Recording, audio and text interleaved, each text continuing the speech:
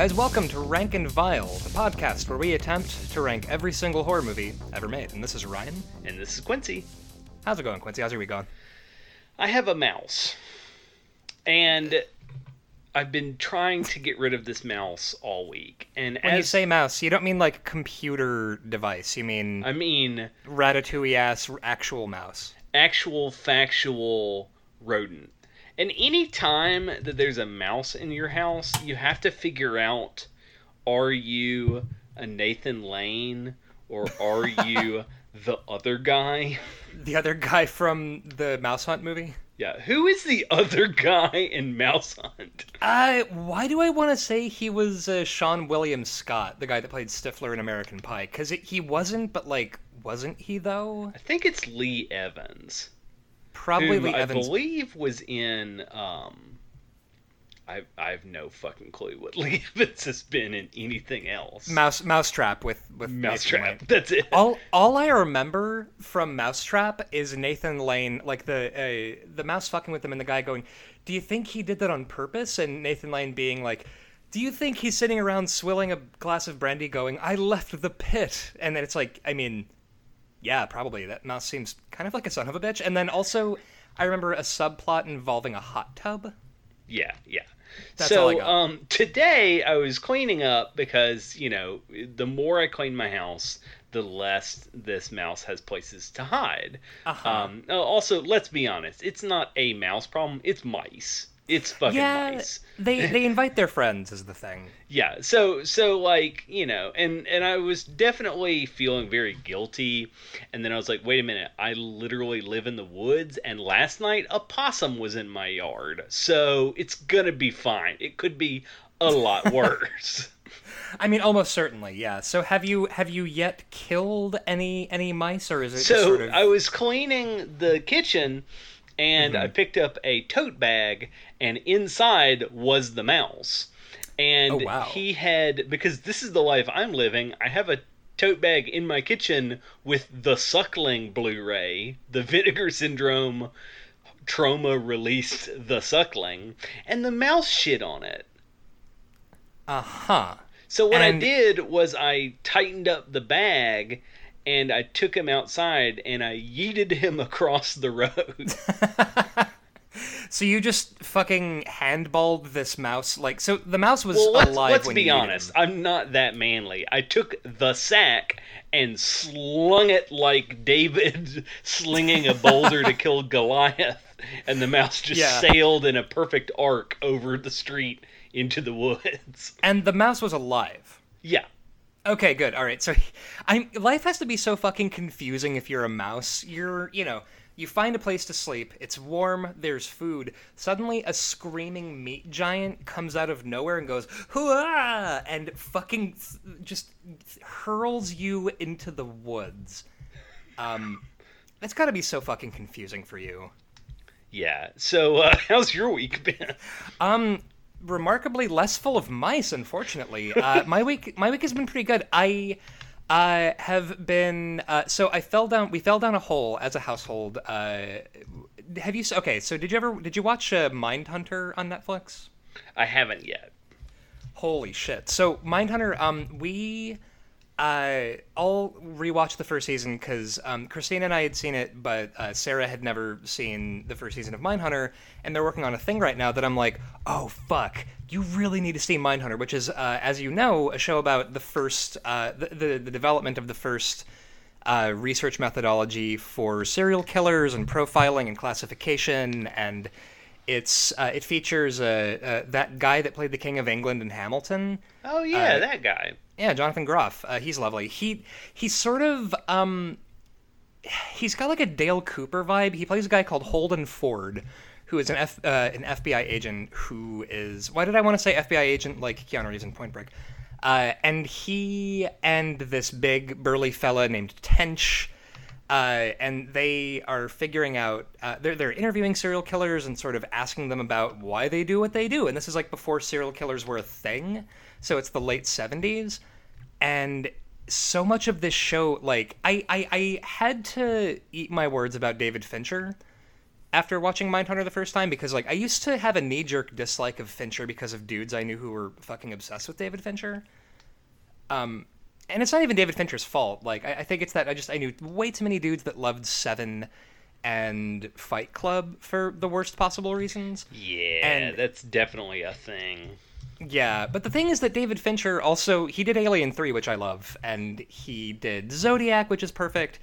And honestly, like, he has so much, because I feel like he gets a rap for being kind of a nihilist, and which is probably fair, and, you know, sort of having a bleak outlook, but I feel like on Mindhunter, he has so much fucking compassion for these characters. Like, I mean, not so much the serial killers, although there is, you know, you are sort of encouraged to, like, all right, so why do they do what they do? But you're not really asked to, like, yeah, but in a way, isn't, you know, Edmund Kemper kind of a good dude? It's like, no, he's a fucking monster and he kills people. But he called himself a bumblebutt.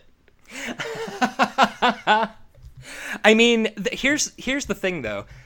At some point on our Patreon, I would love to do...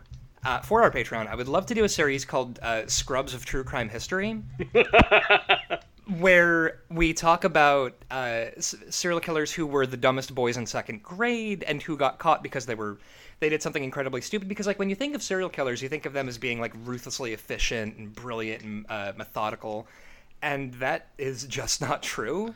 A lot of serial killers avoid getting caught just by sheer fucking luck. So, have you ever read The Monster of Florence? No. So, this book is a true crime book that I'm reading right now that's fucking wild. Mm-hmm. This American crime writer is like, I like Italy, so I bought a house in Florence because I can write anywhere. And while I was in Florence, decided this is the perfect time to write my Italian murder mystery novel. Mm-hmm. And David Preston's friend is like, oh, hey, you should talk to my bud who used to work for the, you know, biggest newspaper in Italy and was on the crime desk. You guys should go have coffee together. So they're having coffee together. And this guy, Spezzi, says, well, of course you know about the Monster of Venice. And Preston is like, I've never heard of the Monster of Venice. And he's like, he's Italy's most famous serial killer of all time. I wrote a book about him. There's a giallo based off of him. And Douglas Preston's like, I've never heard of this. And he's like, it's still an open case. And Preston is like, we're going to solve it. So Douglas Preston and this Italian crime reporter in his like 60s or 70s go around Florence trying to solve a cold case that's like open since the 80s. Mm-hmm. And it gets so buck wild that the Spezzi, the Italian crime writer, is accused as being the serial killer because he's written about it for so long, and they're like, you must have been able to evade it for so long. Because he was also one of the first people on the original crime scene. So they're like, wow. Yeah, this guy's definitely the killer. But then they're like, no, it's this other guy. And then the Italian police are like, Preston, you're an American. We're going to deport you if you stay here and keep poking around. Just go away and never come back. So Preston's like, in the introduction of this book, is like, Italy was my first love, and I'll never be able to go again because of this crazy summer I spent with an Italian newspaper reporter who guzzles espresso and chain smokes Gauloise. Holy shit. It is so much in the Jolly vein. Like, it is better than any Argento movie you can possibly watch because it's real. Yeah, and how many Giallo films features the plot of an American hanging out in Italy stumbles upon some goof shit from a guy wearing black gloves and unravels a yarn ball of murder? And it literally happens in real life. Yeah. So what you're saying is that Giallo is actually very much based on just Italy in the 1970s? Pretty much. Italy in the 70s and 80s is just... Well, a big part of the book is in Italian culture, in the 70s and 80s, you lived with your parents until you got married. So Right. fucking in cars is the only way people in their 20s have sex. Right. So this serial killer, the monster of Florence, Uh-huh. kills lovers in their cars. So, and it's really easy to do because that's just a normal thing, is to see lovers lane cars, because otherwise no one else in their 20s is getting laid because they all live with their parents. Florence and the Killing Machine. Yeah. Sorry. Yeah, that's well, and the "You Need a Place to Make Out" is also very central to giallo as a genre, because again, like when you wonder sort of like why is it so fucking greasy and full of naked people dying and fucking, and it's like, well, I mean, these were movies for horny Italian teens at drive-ins in the 70s, and they had to keep their attention. Yeah, for sure. And really a lot of directors relied on the we've got to do something insane to get people to stop necking and watch our movie. Right. Every 5 minutes, somebody's eye should be getting poked out, or a pair of titties, or actually just a flock of titties. If you could like open a cupboard and they just come spilling out, that would be ideal. As is the house style in Italy in the 1970s. Yeah, we got to dig up this movie based off of this crime case. I did Definitely. find, the name escapes me currently, but I did find there's a really small video studio that just takes extremely obscure movies and puts them out on DVD. They're Oh, very good. it's probably Video Steve. It's probably just a guy in his basement ripping off VHS cassettes and burning them to DVRs. Right. But I'm still willing to buy this movie and watch it. You know what though? God bless. Like, I feel like Video Steve is such an important and valid occupation to be, and I think that this is the thing that I've realized that I want to be for like my nieces. Is if they, like, because my oldest niece is starting to get into horror, and I would love to just be that uncle who, or is there a non-binary version of uncle? Uncle? Anyway, Benefactor? benefactor. It's so Dickensian. And yeah, kind of just, although the problem is also going, okay, so you're, sort of in your mid-teens. What horror movies is it okay for a middle teenager to be watching? And then I think back to the stuff that I watched when I was like 15, 16. And probably had no business watching. So I refuse to show my 6-year-old son Star Wars because it's too violent.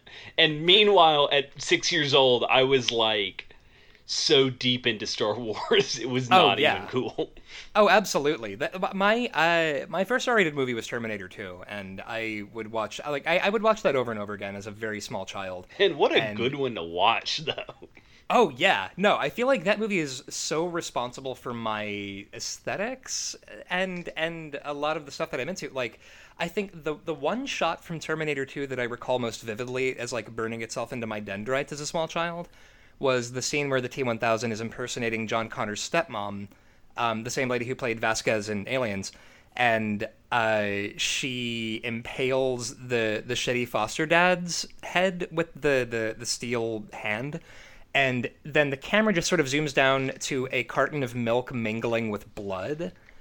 And just blood and milk swirling around. Like, as a kid, that was the weirdest thing I'd ever seen. Yeah, I think the first R-rated movie I ever saw, or one of the first, was Desperado. Oh, shit, that's a good one. Yeah, I tricked my aunt, God bless her soul.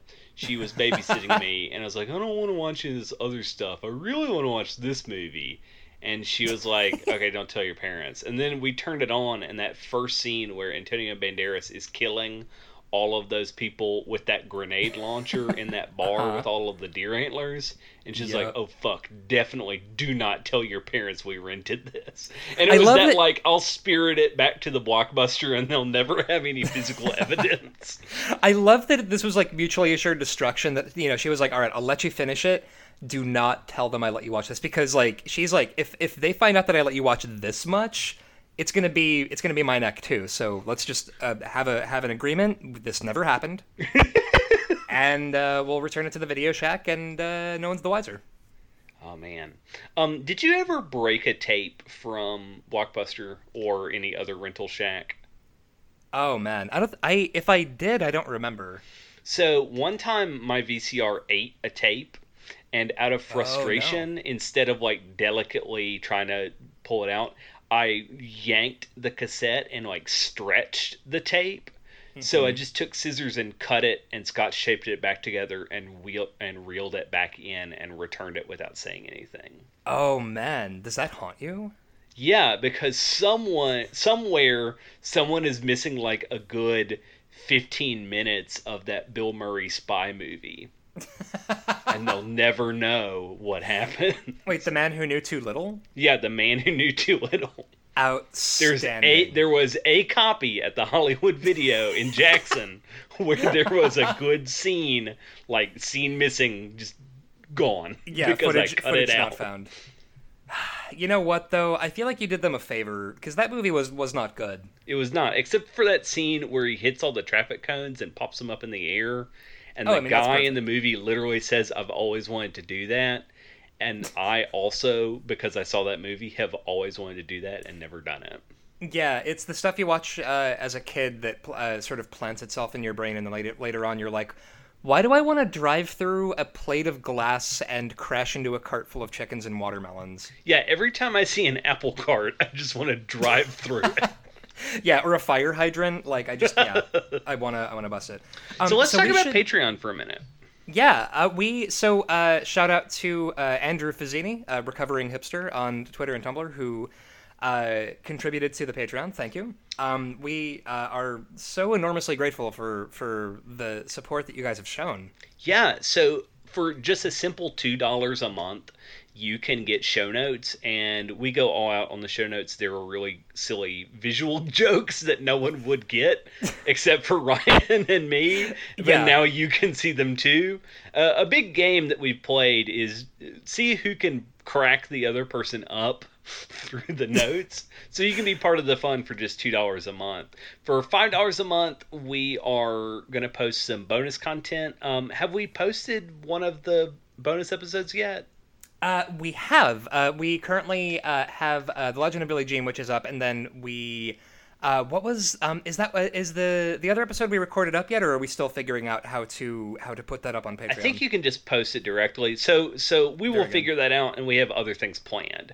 And Oh for yeah. a whopping $25 a month, you will get a quarterly care package, including hand painted art from Emily, as well as brand new movies and some Halloween goodies in August Y'all, because I the refuse paintings to get from rid of them. y'all the paintings from Emily are so good. Like she's so ridiculously talented. It's truly like for $25. I've spent probably more on that on like going to see a shitty movie on a given day. It's yeah. It's $25 on Patreon gets you yeah, just a giant box of weird horror shit, and there's nothing wrong with that. So you have until September before I will ship we'll ship the first batch because it's quarterly, and then if you start seeing photos of our subscribers that have already posted what they got, and you're like, darn, I missed out. The second quarter box, or I guess which will be the last one of 2019, will be the Halloween box, which will come out between October and November, depending on if I decide to go before October because I'm so excited, or if we send them after October so we can get Halloween clearance in the box. So we'll just have to play that by ear. Hell And yeah, also, we recognize $25 a month is an ungodly high amount. that's so much So money. you are totally fine to pay for 1 month and then drop back down or cancel Yeah. anytime you want to.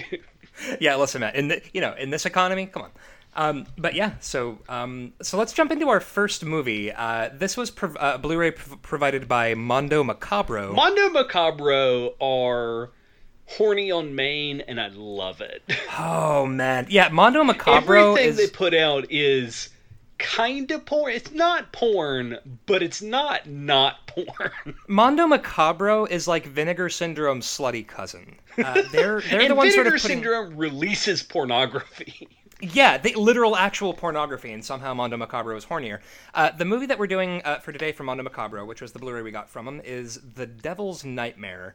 Oh boy, the Devil's Holy Nightmare. shit!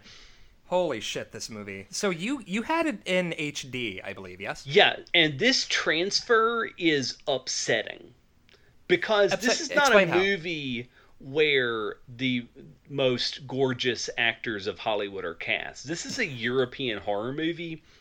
So there's a guy whose eyes are just unnaturally bloodshot, and you see every bursted blood vessel. And there's a guy with a pilar cyst on the back of his head, and it shows up Nice. in upsetting HD. Also, the nipples of the actors in this movie. First of all, this movie was made in the 70s, so their shirts are so tight, you can see the outline of their navel in their sweater. The transfer's so good.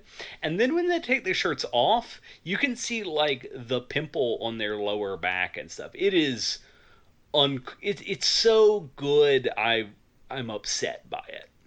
The sexual revolution, baby. It's just nothing but cysts and nipples. That's So what. if you That's, so I realize that doesn't sound appetizing per se, but I mean, speak for yourself. But the transfer is like crystal clear, and also the score in the like audio remaster is so good that if you remotely like Euro horror, like if the term Euro horror like clicks for you, buy this Blu-ray. You have to. Yeah, this is. I didn't watch the HD transfer of it. I witnessed it in glorious Daily Motion. Yeah, which you can also. This movie's old, so you can find it online if you want to. Oh yeah, it's older. It's older than shit. If you just Google "Watch the Devil's Nightmare" online, you can find it for free. And I promise you, there's not like some old Italian baron who's gonna come hunting you down, going like, "Hey, excuse me, you have to pay for that." But you will not see the grease on the lips of the bus driver while he deep throats a chicken. The motherfucker eats a whole rotisserie chicken in like 2 bites, like Heathcliff the cat. Yeah, he fucking goes ham sandwich on that. Like he just, it's He goes ham sandwich on a ham sandwich. he goes ham sandwich on a ham sandwich. My version of seeing it was so very very grainy and very.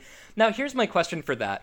If which of us had the better viewing experience for the kind of thing that The Devil's Nightmare is? Me with my Vaseline watching it underwater on Daily Motion experience, or you in crisp, crystal clear HD? Also, I watched it on a friend of the show, Kyle's home theater. So we had his soundbar and subwoofer and his projector where it was projected on the entire wall. Oh wow! Oh, and Kyle Wow. also owns antique movie seating, so he has literal theater seats in his basement. God, he has achieved Video Steve Golconda. I Yeah. feel like he has ascended to a state of being Video Steve. I watched this on a tablet on Daily Motion at my desk while working on stuff. So here's my we- question: which is more apropos for the content? Like, Yeah, in yeah. blown up in front of everyone in all of its glory, or on a tablet under a quilt where you sheepishly look around you waiting to see if anyone's going to see what you're watching. Well, now it's funny you bring that up, the people being around. So a healthy section of this movie, I'm going to jump ahead a little bit, but I've got to say this before I forget. I was watching this at my desk while I was working, and Sarah walked behind me at the exact moment that an extended lesbian sex scene was taking place. And when I say lesbian sex scene, I don't mean actual lesbian sex scene. I mean some schizoid Italian director's imagination of what a lesbian sex scene looks like. This is actually one of the only this is one of the only Belgian Euro horror movies. Oh, So, this is Belgian. yeah, the Belgians. All right. The Belgians. Well, I'll tell you what, those Belgians big into sucking boob, because this lady was just like gumming this other lady's tit like an ear of corn. It's And very clear that the director said, "Now do the sex," and both of the actors were like, "What?" And he said, What? The lady sex, do it." And they're like, "We don't know what you want of us." yeah, like we're not gonna fuck on camera. I don't know what you want us to do. And it's just like, just figure it out. I'm Belgian, just figure it out. And they sort of do. And Sarah was just walking behind me and then just sort of announces, hey, what the fuck are you watching? And I had to explain, like, no, all right, so here's the thing. Most of this movie is very dry and very sort of Hammer horror, like, atmosphere, gothic, sort of, old British people sitting around being grave, and then, like, 15% of it straight up Skinamax. Yeah, it's wild. And I love that anytime it's anywhere close to actual sex, it's just a star wipe. And they're like, we can't show it because we don't know what it is. Yeah, the star wipe, it's like in the Victorian period where if there's a Victorian novel or a serial or something, if there was a bit where there was obviously a sex scene, it's like 3 asterisks, and then it goes to the next section, and you know that in those 3 asterisks was contained all the fucking in the world. All the hot Victorian ankle touching you could fit in there. The movie starts off, and I cannot stress this enough, a baby gets stabbed in Nazi occupied Berlin. It is black and white.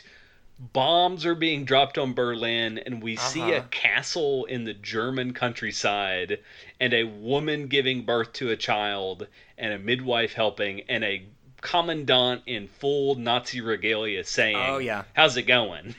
Hey guys, it's me, a literal Nazi. Yeah, actual colors were not invented until like 1965 probably, so everything is in pure sepia. And this Nazi dies during childbirth, so that's cool. And then out of nowhere, the father straight up stabs the baby in the baby. Yeah, like he's like, I'll show you, you lousy baby, and he just stabs it. And this baby, I gotta say, really no-sells this stab. Just sort of goes, oh. And it's like, that's all you're gonna give getting literally stabbed. And that's how the movie starts. And then it turns full color with a like electric organ swinging 70s soundtrack. Yeah, it's the 70s, baby. And it's it goes into this it's a bunch of people in a car, and they're driving to this manse out in what is apparently Belgium. Yeah. And this guy greets them. Now, there's a character in horror movies whose thing is sort of being just either like the crazy Ralph guy who says, you're all doomed, don't go into that giant creepy castle, or gives them directions to it, and he's obviously up to no good. This guy looks like the Slender Man's shut-in cousin. Yeah. Spoiler, like, he's the devil. He's the literal devil, and he looks like if a sperm could grow teeth and just kind of kept going as a sperm instead of developing into a person, and then put on a turtleneck. He's also wearing white gloves, and I would submit that white gloves are far more sinister than black gloves. Oh, yeah. No, I totally agree. Because you see black gloves and you sort of acknowledge, like, all right, well, they're just wearing gloves. White gloves, what are they doing? What are they up to? They're either evaluating a very expensive manuscript or perhaps looking at a diamond. It's one of those two. Or they're performing mean surgery. Yeah. And so he's like, yeah, the castle's up over there. And they're like, all right, you better not betray me. And he's like, don't worry, I won't. While, like, windmilling his hands. And then, so there is a succubus in the mix in this motion picture. Yeah, so the first lady that dies just fucking dies in the town. Yeah. And the town gathers around and they say, the succubus must have come back to the castle. Man, it's amazing. Like, the guy who utters this line, he says this gravely, with a corncob pipe in his mouth, just going like, well, the succubus has come back to the castle. Like, this is just the most fucking reasonable thing. Like, he's just remarking on the fucking weather. Like, if you die by a succubus in this part of town, they don't even mention it in the obit. Like, everybody just assumes. And this lady gets scared to death by the succubus. Literally. They're like, what do you think happened to her? She had a heart attack and died. Well, she died from getting spooked, and her face is frozen in a rictus of shock, and she's just sort of looking off into the distance, going like, "Argh!" like forever. And so they all sort of gravely regard this, and then there's a character in this movie whose name is certainly something, who is now all right. How was the dub that you had from Mondo Macabro? The Mondo Macabro dub is like classy and well made. I can Is only it? imagine what this this Daily Motion dub is. Watching this on Daily Motion is horseshit. Is I it was so just like happy. one guy doing all of the voices? Yeah, basically, it's just sort of, oh, I'm a succubus. And the guy, there's a character in this who is the ugly American abroad character, which I feel like is an important thing in any Euro horror movie. And his thing is being loud and yelling stuff, and it makes me think of so Bram Stoker's Dracula, right? Quincy P. Morris. You think to yourself, like, wait a minute. So we've got sort of English aristocrats during the late Victorian period. We've got a sinister count. Why do we need a cowboy? And the answer to that apparently is that, like, this was a common trope in European stuff, was that, like, it would be like putting a ninja in something in the 80s, where you're just like, yeah, there's an American in the mix, and obviously he is a cowboy. Yeah, he has guns.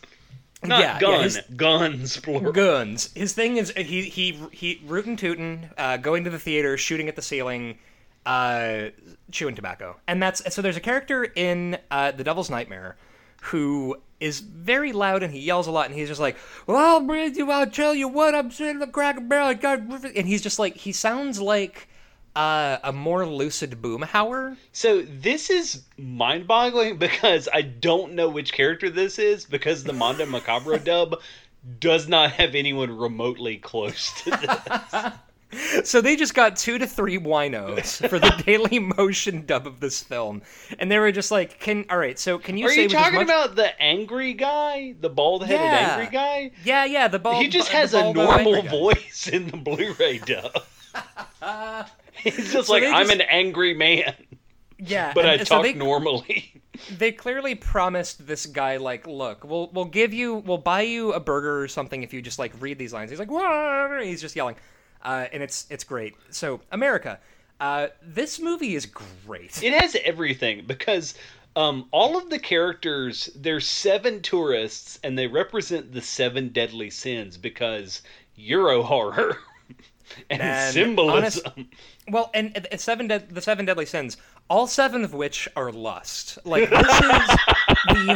this movie is so horny, its libido has veins in it. So it everyone is a lot. Goes to their rooms, and the glutton who's just eating is the only thing he wants to do this entire movie. He opens his suitcase and it's just sausages and it's just links of hot dogs and summer sausages, and he aggressively eats those. Listen, if you're going to the murder mansion, you got to bring your hot dogs. That's just standard.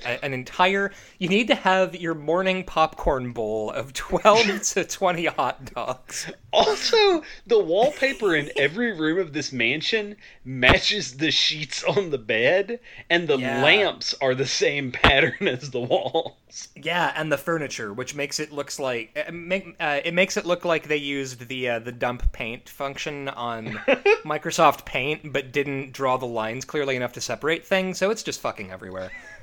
It's wild. It's so much, and so it's all these people, and they're shut in. And then they all just kind of, one of them is tenderly making love to his suitcase full of bratwurst. The other guy is so busy hitting on the 20-something that his nagging wife is like, Ralph, why don't you pay attention to me? Well, and it's so much because he is like, he has all the subtlety of a fucking sex hyena with this young lady. And his wife is being perfectly reasonable, being like, hey, buddy, you want to stop fucking the 20-something? And he's like, I'm European. Now, I will say, I love very much that this movie, being Euro horror, this is a time period that was not particularly beholden to modern movie standards of hot people being on screen. You see a lot of people fucking and a lot of people just sort of hanging out, and they are hairy and kind of weird looking. And they're all very strange looking. Yeah, they all look busted as shit, and they fuck. And it is I kind of love that. Like, this is the sexual revolution where it's, you know what, man? It's no one is shaving anything. Everybody just kind of looks weird, and they are down to clown. But they just won't stop fucking. They So cannot the stop fucking. count who owns this castle that they're staying at is like, oh yeah, my family has a family curse. Right. By the way, BT dub. Family curse. everyone who's ever lived in this castle in my family has died. And then he reveals just nonchalantly to everyone, because my great great great great grandfather made a deal with the devil. Sure. I mean, honestly, I feel like Faustian bargains are the main thing to do for fun in this part of Belgium. Yeah, so the whole thing is he's like, but don't worry, I broke the curse because when I was a Nazi, I killed my firstborn daughter. Oh, yeah, I'm a Nazi and it's 1971. Oops, now you shouldn't know that. By the way, not only am I a Nazi, I committed infanticide on my Nazi baby. I stabbed it in the baby. But it's cool because I'm also an alchemist who's figured out how to turn lead to gold. So I'll just give you all gold if you'll go away. Man, it's actually, yeah, I think that's the wildest thing to me is like, back when I was a fucking Nazi and I murdered my baby, have some gold. And everyone goes, yeah, okay. So much gold that a woman dies in it in a quicksand death scene. Oh man, all right. So we should talk about the death scenes. So when you die by the succubus's hand, you get a crab claw birthmark. Yeah, and the succubus who sort of wanders around in a midriff shirt. There's a knock on this door right after the count tells everyone about the succubus, and it's this woman, and the housekeeper's like, what are you doing here? And she's like, I'm back. And then she just walks in and sits down with everyone with this weird Madeline Pryor-ass X-Men costume where her entire tummy is a cutout on her shirt. I love it because I love that she has the ab window instead of a boob window. Like, this is a movie that is, it takes so many left turns when you think it's going to take a right. And it's like, it's not even a midriff shirt. It's like a onesie with a belly cutout. Yeah, and then, but all she has to do is undo the bow and her boobs just pop out. Which she does to, like, fuck with the priest who's like, I've taken a vow of celibacy. And she's like, then what do you think of these?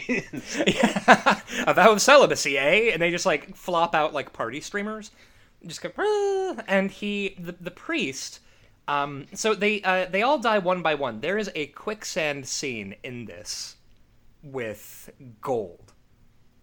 And there's also, an attic with medieval torture devices because Nazis, I guess. And someone dies in an Iron Maiden and someone is killed with a guillotine. Well, what's great about this is that, so the guillotine and the Iron Maiden death happen in very quick succession. What happens is that a guy wanders into the room and goes, hey guys, what's going on in this thread? And then the succubus just like claps him into a guillotine and he goes, what the fuck? And gets his head chopped off immediately. And another lady walks in, sees this happen and goes, wah! And horrified backs up into an Iron Maiden that shuts. And you just see like bright fire engine red 70s movie blood pooling out of the bottom of it. Also, another woman just gets killed by a boa constrictor. Yeah, I feel like by that point they'd sort of run out of fun gimmick deaths, and they're like, fucking whatever, a snake. A snake kills you.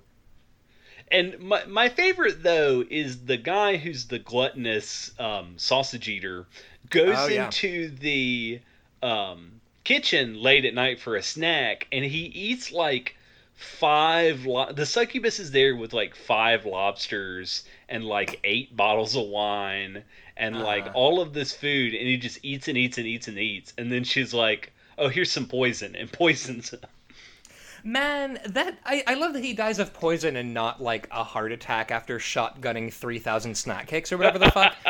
Poor sausage Jeff. Motherfucker sucks a lobster. Yeah, so that's how he dies. There is too much fucking in this film. It's so much fucking.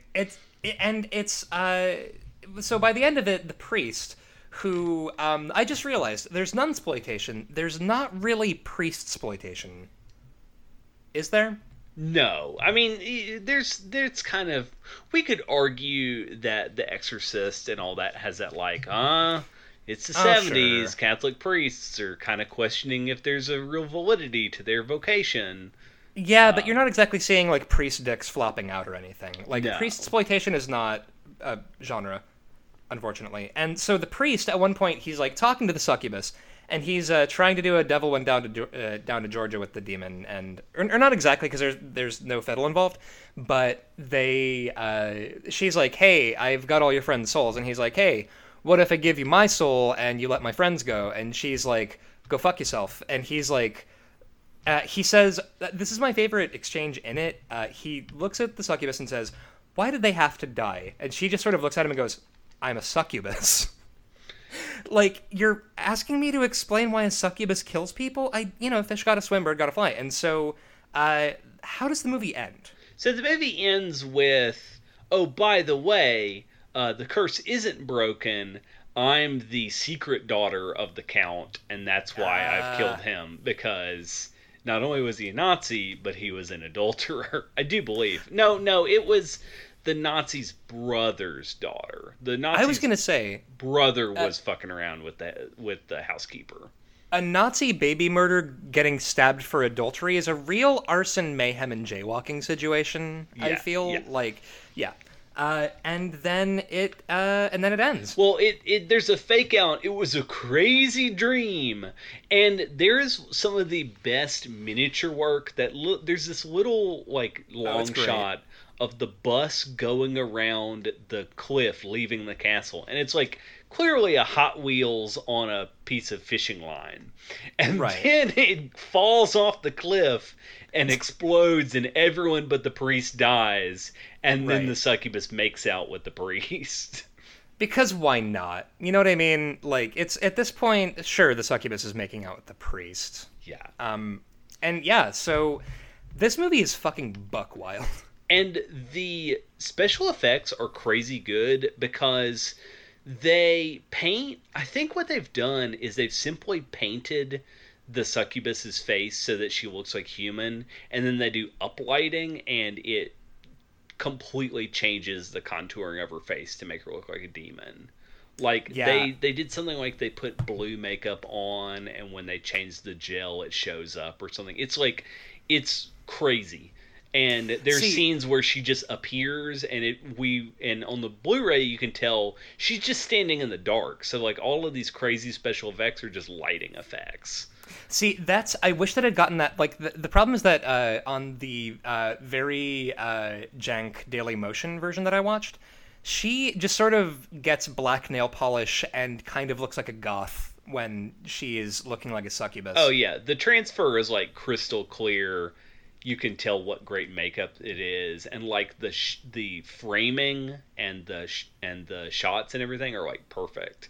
And Hell yeah. because it was shot in Belgium, it's in an actual factual castle. So it's like, hey, we got these weird spikes. Let's just shoot pictures of them and make them look ominous. Yeah, they just a shitload of spikes. There is a death in here where an old man falls out of a window and gets impaled on spikes. It's very And good. oh man, yeah, no, this movie it's just a complete treat. It's exactly what you would want from a movie like this. So where do we want to put it on the list? Well, is it better or worse than number 195, The Devil's Rejects? Can I just say that I love that Devil's Rejects is at 195 on a list of best ever horror movies. All right, I would say, oh, I hate to say this, I think this movie might not be as good as The Devil's Rejects. Now, why do you say that? Because it doesn't have Freebird in it? Well, yeah, I mean that's like the one time in my life I've ever enjoyed the song Freebird, and I really like Leonard Skinner, but that ending sequence is the only time I've ever liked that song. You know what? Actually, I was going to give some bullshit answer about craft in The Devil's Rejects and how some parts of it are effective. If I'm being real, I would rather watch The Devil's Nightmare. I'll tell you, Craft, the cinematography alone far outpaces the brown landscape of The Devil's Rejects. Yeah. Agree. Completely agree. So let's look up a little bit. The Toxic Avenger, Better or worse than the Devil's Nightmare? Oh Lord, that's like really far up. Yeah, 182. Man, you would say that The Devil's Nightmare is better than Interview with the Vampire? Well, not necessarily. I think I was starting with the Toxic Avenger. Well, Toxic Avenger's above Interview with the Vampire somehow. So Yeah. we So, gotta well, talk about that. You tell me which. All right, let's start with that. Let's start with that then. So which is a better movie, Interview with the Vampire or The Devil's Nightmare? I just feel like Interview with the Vampire is a little bit more ambitious, even though Yeah. I'd say The Devil's Nightmare is more technically innovative. Interview with the For Vampire sure. is probably a better story and film. Yeah, and plus, Guns N' Roses cover of "Sympathy for the Devil" at the end. Yeah. All right, all right. I'm gonna pick one. Slaughterhouse from 1987, also a Vinegar Syndrome release. Which that is a better has movie? 30 to 50 wild pigs in it. It is a movie about 30 to 50 feral hogs. Which means listen, nothing like a whole 3 days after Twitter latched onto that. This podcast You know what? is like gonna age like milk. Oh, here's the thing. I know that memes age as mayflies. 30 to 50 feral hogs will not cease to be fucking funny to me. Like, it's one of those things that if I'm on my deathbed and you need to figure out if I'm dead or not, whisper 30 to 50 feral hogs into my ear. And if I don't start giggling, I am dead. All right, so which is better? Slaughterhouse from 1987, 30 to 50 feral hogs, or The Devil's Nightmare? Oh, I would say The Devil's Nightmare. Yeah, I think I got to agree with that. I think it's just more like well filmed. And listen, this movie, it's such a perfect example of the sleazy, ridiculous Euro horror movie. Yeah. So Now, I feel like I feel good about that. which is more sex positive? Wild Zero, which has a better message about the sexual revolution? Wild Zero or The Devil's Nightmare? Or the scary lesbian from The Devil's Nightmare. Yeah. I'm gonna go with Wild Zero because Guitar Wolf does emerge and tell the main character Ace that love has no nationalities, genders, or borders. So I feel like purely for that, I'm gonna give the edge to Wild Zero. All right. So then that makes The Devil's Nightmare our new number 185. Fuck yeah! So I feel pretty good about that. Mondo Macabro, thank you guys for sending us that Blu-ray. Yeah, I cannot stress enough how if you want to see weird cysts on your actors, you should buy it. But no, for real, it's very good. Yeah, I love that this is the experience. Is that both of us had to watch this in 2019 for a podcast, and then both of us had very different experiences watching The Devil's Nightmare. So let's dig into our second movie for this week, which is The Midnight Meat Train from 2008, which is an adaptation of a Clive Barker short story from his Books of Blood collection. Yeah, this movie is wild. Yeah. So, holy shit. So I feel like as I watch this, I seesawed on whether or not this was a good Clive Barker adaptation. Like, let's be real. Clive Barker got done kind of dirty on adaptations. Like, he's had some pretty shit luck because, Books of Blood, the titular story was adapted and it was bad. Rawhead Rex is really bad. Dread is really bad. Although, I'm kind of fond of Rawhead Rex. I also am very into Rawhead Rex. Yeah. But, I mean, even, like... That the motherfucker most pops out of the grave. You just, blah, at the very end. It's with a big fucking flappy Muppet head. Wonderful. But, like, the best Clive Barker movie, probably a lot of people would say, is the first Hellraiser movie. And that movie is... I mean, I love it very much. My phone background is the Le Marchand configuration. It's not a very good movie. Like, I love it, and I'm fond of it, but it's, like, that's the best one, probably. And it's, like, charmingly amateurish. Yeah. And so, The Midnight Meat Train is a movie about the nether gods of New York City. These ancient beings that you come to find out live in the subway, and they need human servants to club people to death on the subway after hours and hang them up from the hand harness things on the subway for weird monsters to eat them in order to maintain the balance between the underworld and the real world. Why is it that horror from the 70s and 80s really was just like normal thing and we're going to make it creepy? Like Ramsey Campbell's The Stephen King. Overnight. Oh, I've done an overnight at a bookstore. How about an overnight with a monster in it? Or like any Stephen King novel is like, Yeah. here's a lamp that's scary, or a cell phone, or a dog. A car that wants to kill people. It kind of makes me think of, I think one of the... So you're familiar with the book Save the Cat, right? Tell me more. Save the Cat is a famous book about screenwriting that sort of is written by this guy who, it's tips about how to write a screenplay, and, the thing about saving the cat, that like the reason that we pull for Ripley in Alien is because she saves Jonesy, and that makes us want to root for her. The thing is that, the guy that wrote that book was also the guy who wrote the movie Stop or My Mom Will Shoot. So, awesome. Thanks for that advice, guy that did Stop or My Mom Will Shoot. And also, in the thing, he tries giving you tips about how to, like, do a movie but put a twist on it. Like, maybe it's the movie Christine, but instead of killing people, the car gives a teenager dating advice. And that's all I can think of when I think of Christine. That's But terrible. No. No, very bad. And so the Midnight Meat Train, it's, the subway. This movie has the color filter of a gross screen door. Oh, it's so terrible. But here's the thing. God bless him. It is, I'm blanking out. It's Kitamura's, like, oeuvre. Like, Yeah. I'll tell you one thing. He is consistent.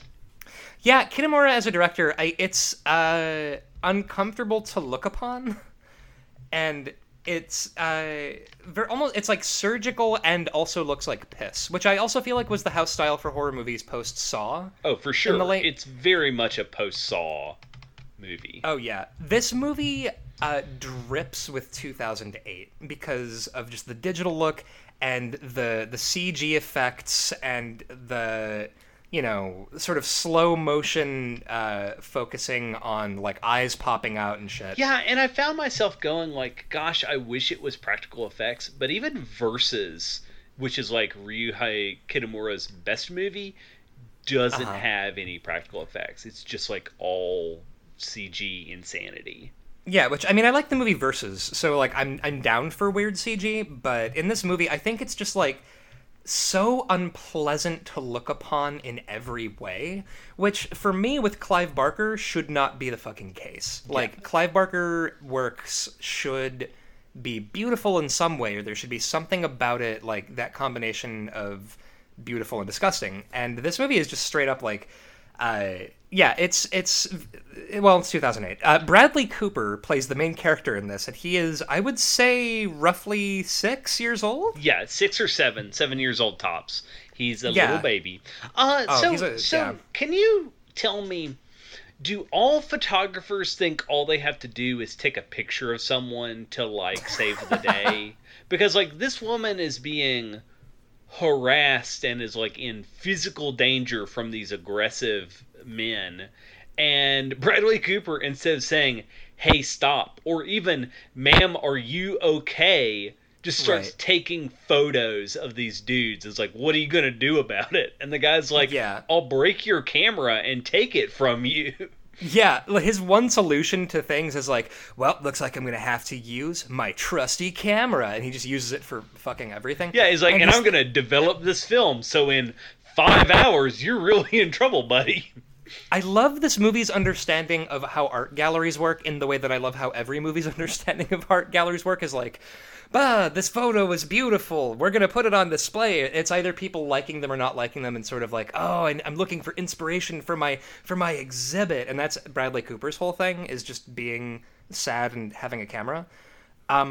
This movie does not know how to milk its premise. The premise, of course, being he on the subway sees a guy called Mahogany, who is he's just a big old ham hock of a fella. He's played by Vinnie Jones, legendary footballer and actor, who was in Lock, Stock, and Two Smoking Barrels and bunch of stuff. Everything Guy Ritchie has ever made.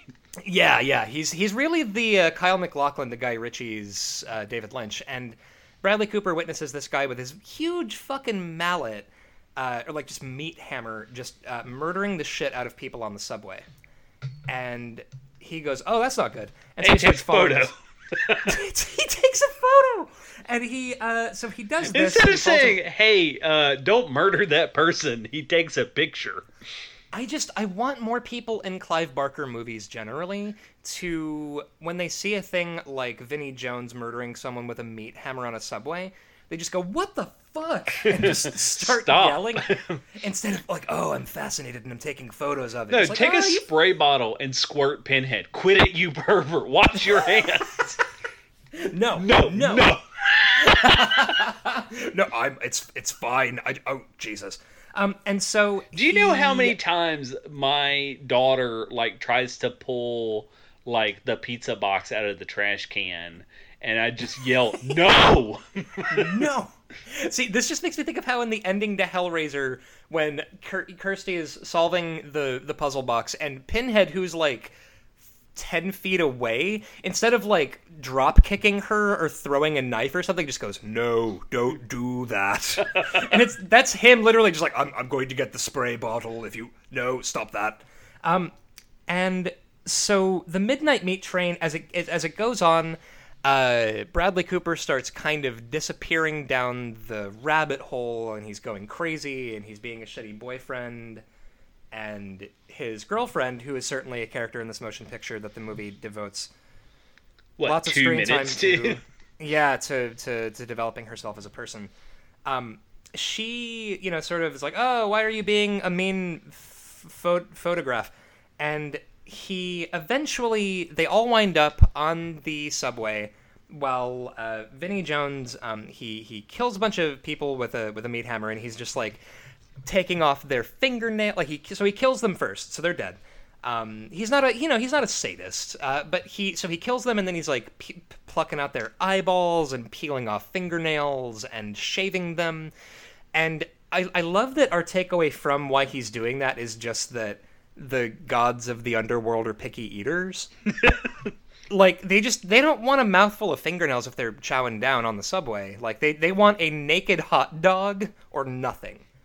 Like, which is a very American thing to me, actually, that we don't want any bones in anything. We don't want any weird gristle. Just please give me my human hot pocket dangling from the subway. Yeah. And this movie is, I'm not going to lie to you, 80% fight sequences. Yeah. So we have to talk about my favorite one, which is Quentin Rampage Jackson, as he's credited as Guardian Angel. So is he supposed to be like one of those take back the night paramilitary, if you feel unsafe, I'll walk with you on the sidewalk fellows? I mean, yes, but the thing is that he's wearing like Black Panther style beret and black gloves. Like, he looks basically just like a Black Panther on a subway in like 2008. Yeah, which I feel like he says to Vinnie Jones' character, "What are you, like Forrest Gump or something?" Right, because Vinnie Jones' character is mute, and which also Forrest Gump wasn't mute. What are we talking about? But he's sort of a quiet fella because you find out that he got his tongue ripped out by the gods of public transportation, and he yells while fighting Vinnie Jones, "This is a citizen's arrest." I need to know what was scripted and what Quentin just like throws in here. Right. He kind of just blurts stuff during this fight scene. Yeah, and we were talking before we hit record that Quentin Jackson and Bradley Cooper were in the A-Team reboot. So was this supposed to make me fall in love with Quentin Jackson, think that guy is hilarious, and then see, oh, he's playing B.A. Baracus? I gotta see that movie. So clearly it was like a package deal, and it was there's got to be like a Brat Pack style name for this crop of actors who are in the Midnight Meat Train, like the Meat Pack, the Meatballs, anyway. So this movie is not good. I think that when we started, I was like, this movie is pretty good as far as Barker adaptations go. It is not. There are too many fucking fight scenes in this film. Like, I don't know what Kitamura thinks I watch a Clive Barker movie for. It is not the fucking fight scenes. Okay, but here's the thing. I watch Kitamura movies for fight scenes. I mean, he directed Versus, which is an hour-and-a-half fight scene. Yeah, I mean, that's great. He directed a Godzilla movie, which is all monsters fighting. So it's like, should we really blame the director or the studio for deciding, what the best person to handle this Clive Barker property is the guy that does fighting movies? Yeah, although in fairness, like Ronnie Yu, who did Freddy vs. Jason, that makes sense because it's Freddy vs. Jason. Like, Vinnie Jones being the monster heel of the New York subway, it's... Yeah, I don't know. A lot of this movie, you can tell that they didn't really know how to stretch this fucker out into an hour and a half. Because a lot of it focuses on Bradley Cooper's career as a photographer, which... as a viewer, you're just, deeply invested in. And his relationship with his girlfriend, whose name everybody certainly remembers because the movie cares about it. Of course. She definitely has a human name. For sure. Listen, she converts oxygen into carbon dioxide like anybody else in New York City. Her name is Cassandra Alexembleshly. And yeah, so she dies at the end, and obviously, and Bradley Cooper takes Vinnie Jones's place as the bus boy of the underworld, and that's kind of the movie. Yeah, it's not very good, and I feel like mostly because there's no beauty to be had in it.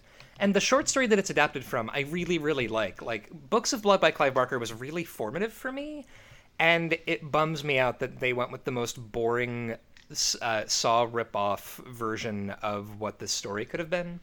So, what is the best Clive Barker film adaptation? Well, that's a good question. Probably Hellraiser? Okay. So, what is the worst Clive Barker adaptation?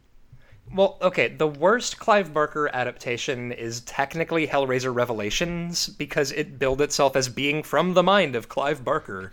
Was that a movie? Was that one of the movies he sued to get his name taken off of, or am I mistaking that for another?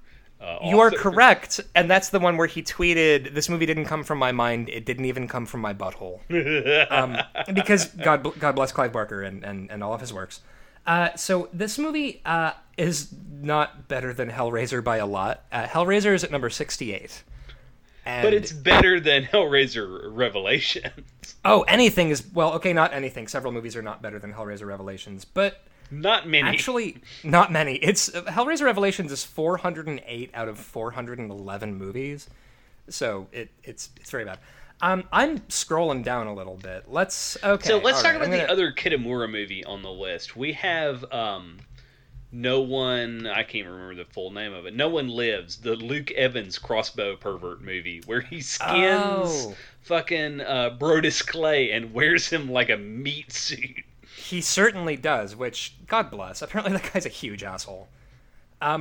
So really? That's number 330. A former WWE wrestler is not nice? I know, it's shocking. Wrestling is only full of good people. And so No One Lives is at number 338. I do think this is better than No One Lives, at least because the effects are...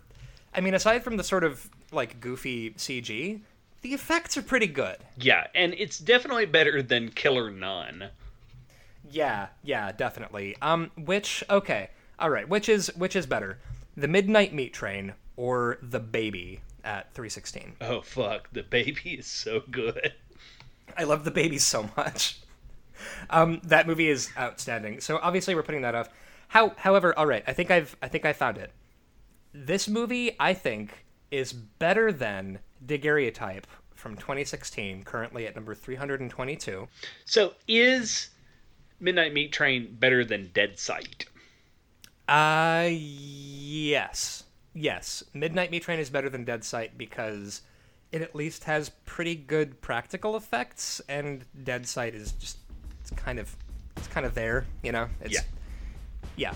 Neither movie really knows how to do anything with its own plot, but I feel like at least Midnight Meat Train has a larval Bradley Cooper and Vinnie Jones being a goon, so nothing wrong with that. However, I don't... Alright, is the Midnight Meat Train better or worse than Empire of the Ants? Oh, it's definitely better, because Empire of the Ants was just ants.